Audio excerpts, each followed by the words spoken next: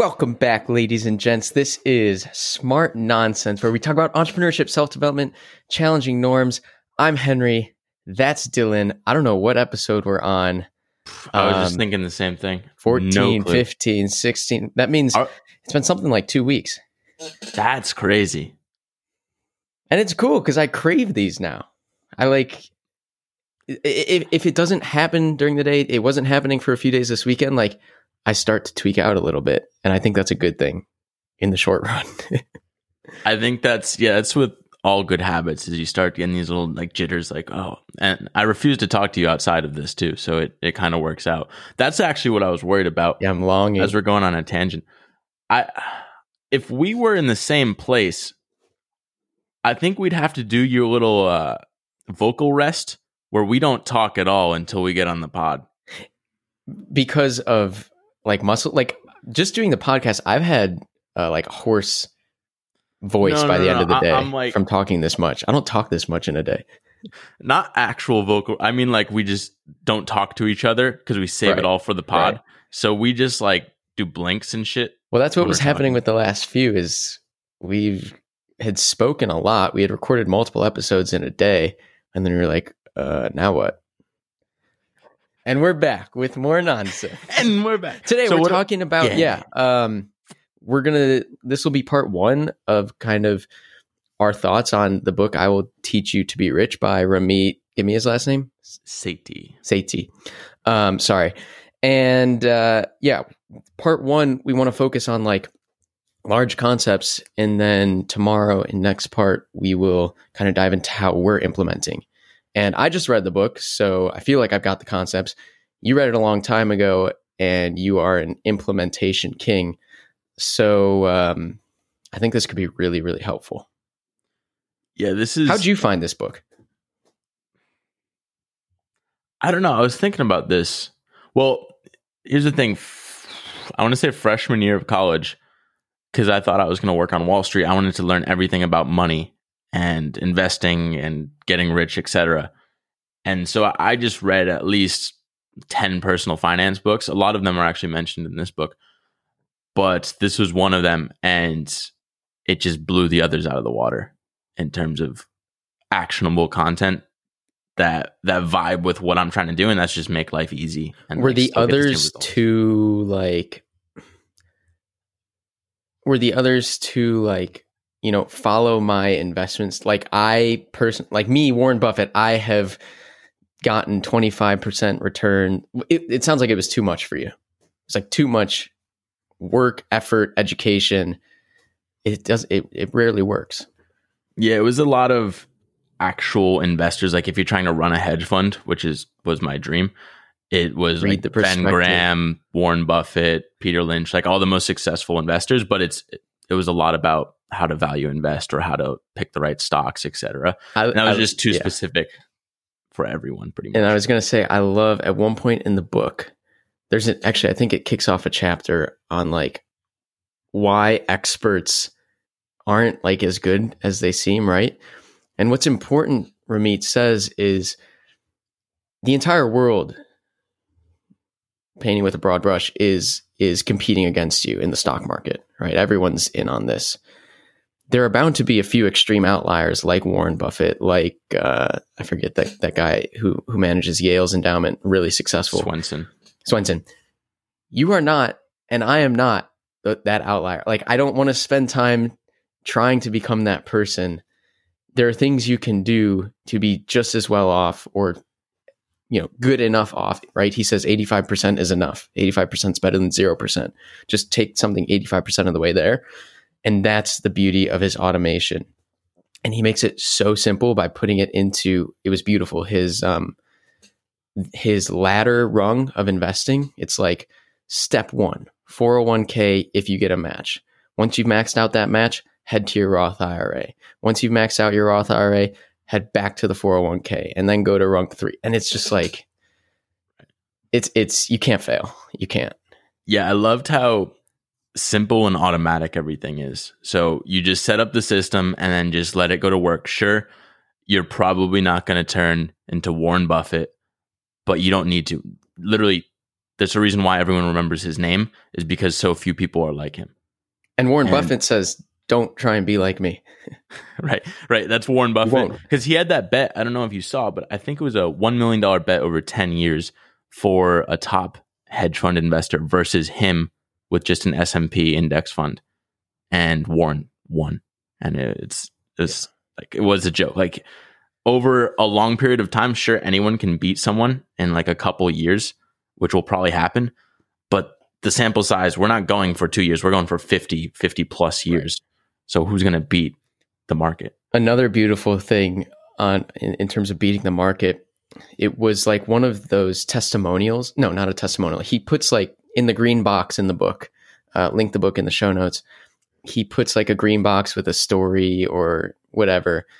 And this one was about experts. And it was like something like, if a hedge fund manager or analyst, whatever, misses the 10 best days of trading in a year, I believe their returns will be below market average. So now you're under 8%. If they miss the 30 best days, then the returns are going to be negative. It's like 30 days out of the year.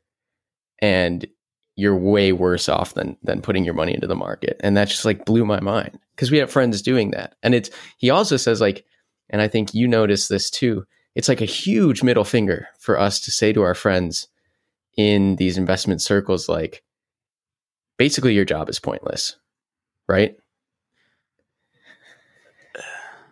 No, I mean, it depends. I don't really understand their job 100%, but I think there's a danger with the overconfidence bias of like, actually why I love Warren Buffett and Charlie Munger, his business partner, is because they're just huge on realizing what you know and just cutting everything out. Like, know what you know and what you don't know. Really quick, because I remember it, he calls it in the book illusory superiority. This overconfidence that I'm better than the next person because that's just what humans do. Right. Like 70% of people think they're better than average. But that's like what 90% we're doing. 90% of people say they're better drivers than the average, which is 50% of people. It's like, right, it should be 50%. Right. I mean, that's what's happening with us. We think we have some secret sauce to podcasting and we're going to be able to be more successful. But I think there is some merit to it. So it depends. Like, everyone's going to try and say why their system is better. But at the end of the day. Well, so we were in a jam because I hadn't yet read the book, but I was looking to open a Roth IRA, which I wish I did 5 years ago, but better if not then, second best is today. And I brought you, Automation King, Ramit Sethi, into a group chat with our friend who's an investment banker. And I said, okay, you two duke it out. What do I do in terms of where do I allocate my money in a Roth IRA? And you said target fund, automate, never look at it. And then we have our investment banker friend who's like, well, I picked these 6 awesome blue chip stocks that I think are going to be around for a long time. And I want to do, more management than just a target fund. And it's kind of a mess.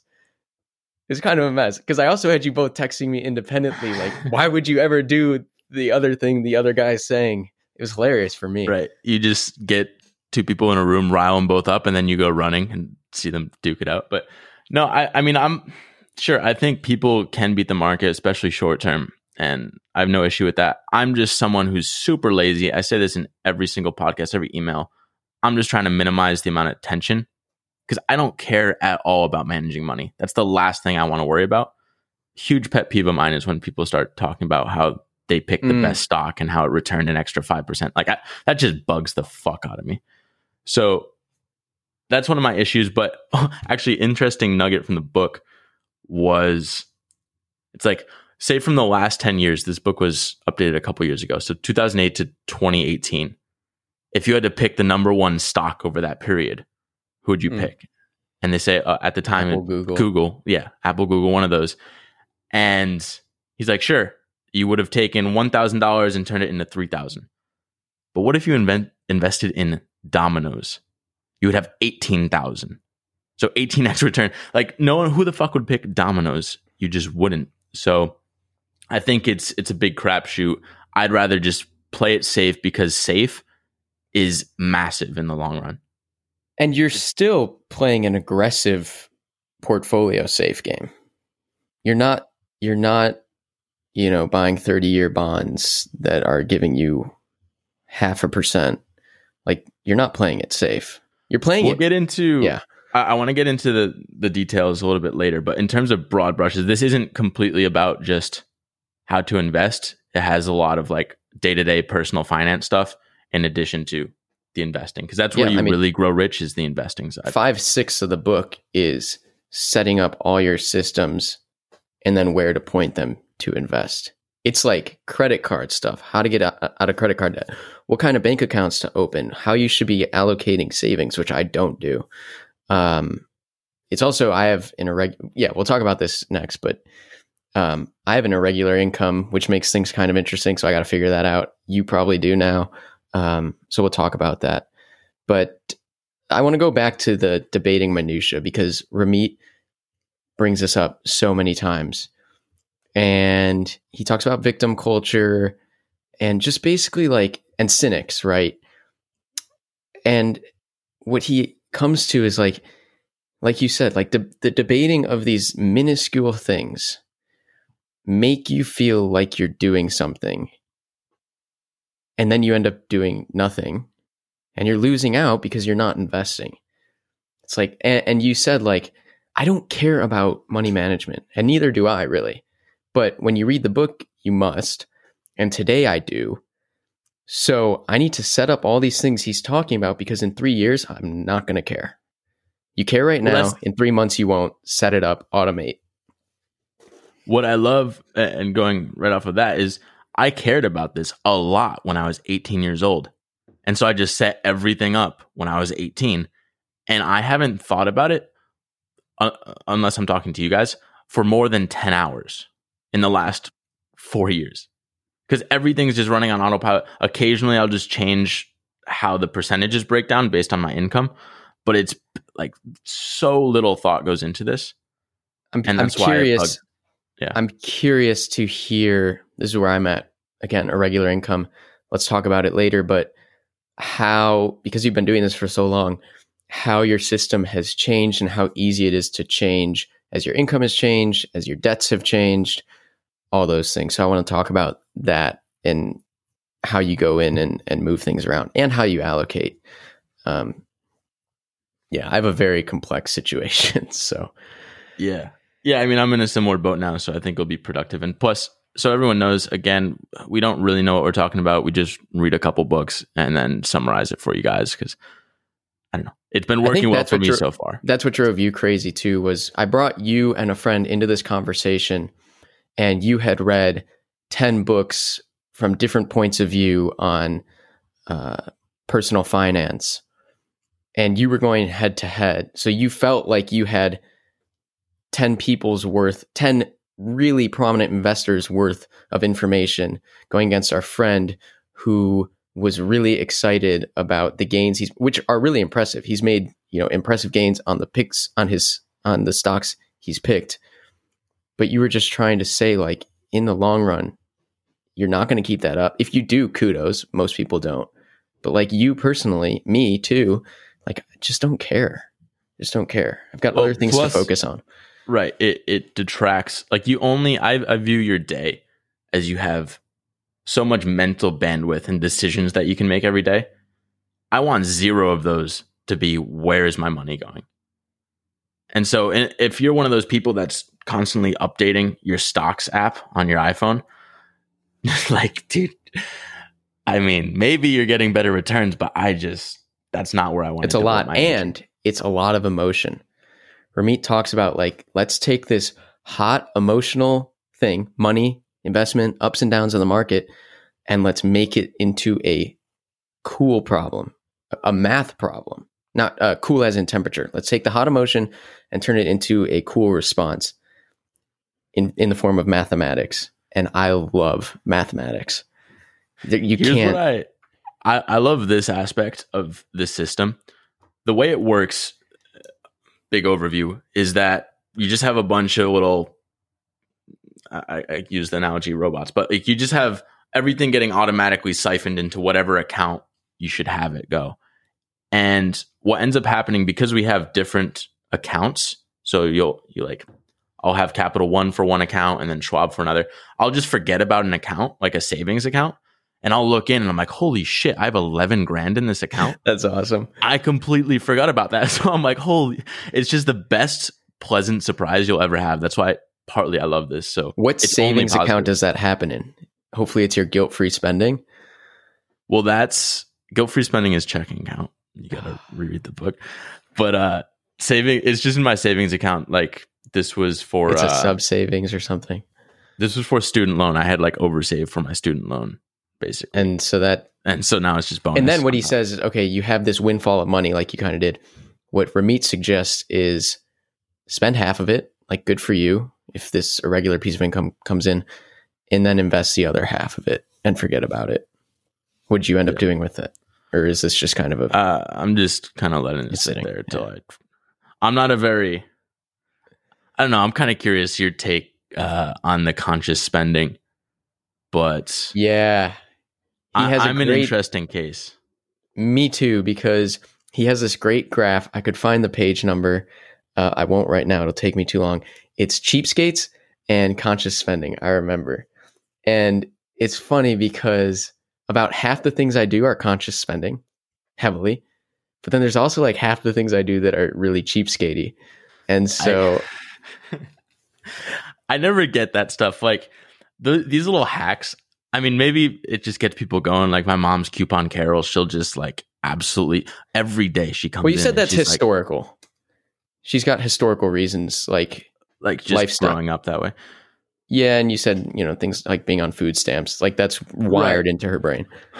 Right, but even you who like, for example, in one of the podcasts, with Naval, he's like, I have my opportunity cost is like $500 an hour. So if I'm standing in line to return $100 pair of shoes and it looks like it's going to take more than 30 minutes to return, I'll just give it to someone in line. Like that, that sort of mentality. I'm not that crazy, but when I see you like trying to fight for these little deals here and there, I'm just like, dude, that's when just we not travel worth my time. too, I'm negotiating with people over, I'm telling you, 50 cents, $1.50.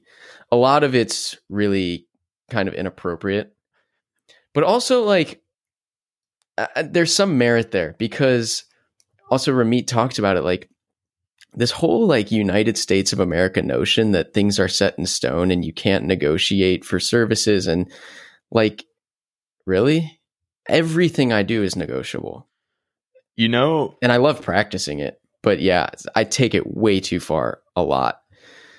I think there was, I want to say NPR had a podcast. You aren't listening to NPR.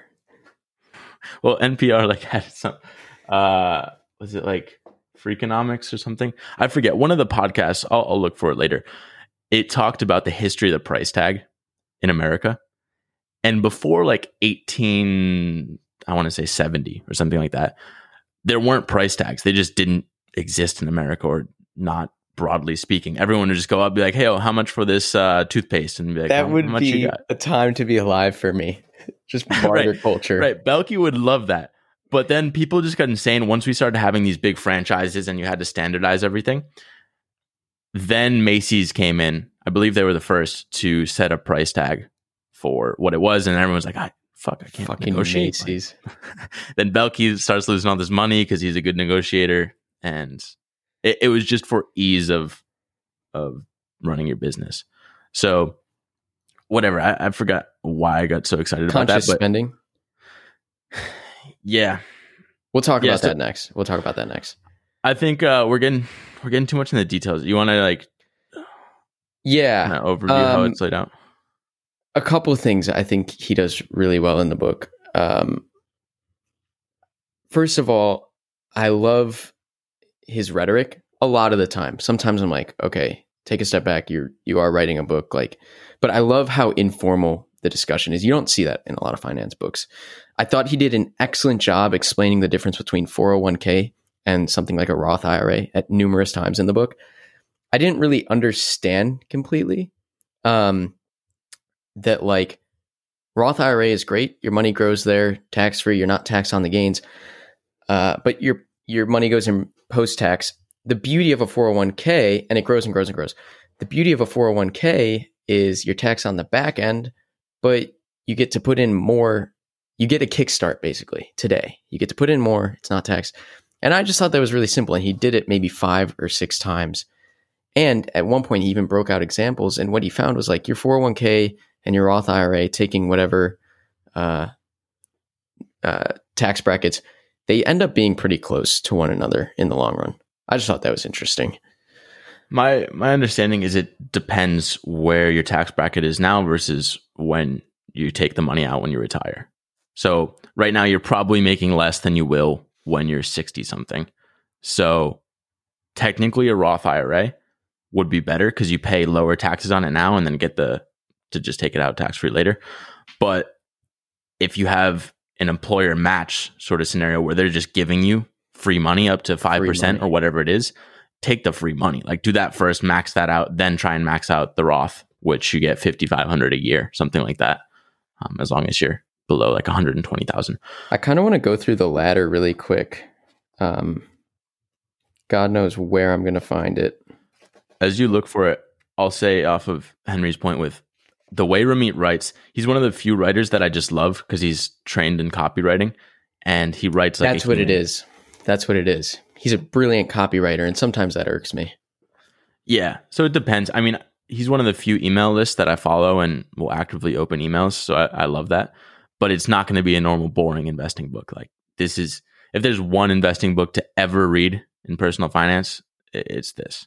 Just really quickly, this is something we should discuss more next. But in terms of his copywriting, it's something that drove me crazy is his use of testimonials throughout the book. While like so many of them are great, I thought when it was convenient for his plot, he would do something like put the name and age as redacted. And when he wanted it to be something emotional or something about his program that people enjoyed, then he gives you their name and their age. And that to me is like, I don't want to say manipulative. It's smart, but that kind of irks me. You probably don't know what I'm talking about. It's very I do. I think because I bought the original version and this is whatever version 2, like the updated one. I don't think he had all those testimonials or not nearly as many. I just skimmed through them. I'd like I read every few. Yeah, that's a good point. They are probably from the first edition because it's people talking about the program now. Okay, I found the ladders of personal finance in the new book. It's page 104. This is so important. So I just want to briefly run through it because it's the crux of everything he's saying. And the use of a ladder as a metaphor for what you should be doing based on the rung you're on is just so simple, you can't ignore it. So rung 1 is if your employer offers a 401k match, invest and take full advantage of it and contribute just enough to get 100% of the match. Like you said, the match is free money. So once you've matched that, great, move on. Again, we'll talk about this. Like I don't have a 401k. I'm self-employed. I got to figure out solo 401k things, but I can't. Number 2 is pay off your credit card and any other debt. He has great points on like renegotiating APRs, balancing transfers if you have to, balance transfers if you have to. Then if you've got that stuff paid off, rung 3 is open up a Roth IRA. If you can max that out, I think it's $6,000 this year. If you do that, great. And you have money left over, you're on rung 4, go back to your 401k and contribute as much as you possibly can. Try and max that out. Rung 5, this is really interesting. So if you can, and you've maxed out your 401k beyond the match, then you move into HSA territory, which isn't something I can do, but it's something my parents have. And it's new for them in the last year, and they don't quite know how it works. We can talk about this next, but it's fascinating. And I sent this to them because I hope that they're using it to its full advantage. So if you're fortunate to have an HSA and you use that and you're healthy mostly, which I'm not, great. Move on to rung 6. If you still have money left to invest, first of all, kudos. And then he just says, open a non-retirement taxable investment account. And that's just like, your basic account. I'm sorry. It's just brilliant. It's brilliant. Yeah, I think again the part of the issue is just overcomplication in the normal world. So this is just here's the ladder, figure out your rung, and just whatever start there, and then go climbing from there to optimize. But Oh, yeah, I here's think sorry, go yeah. ahead. No, Go no, ahead.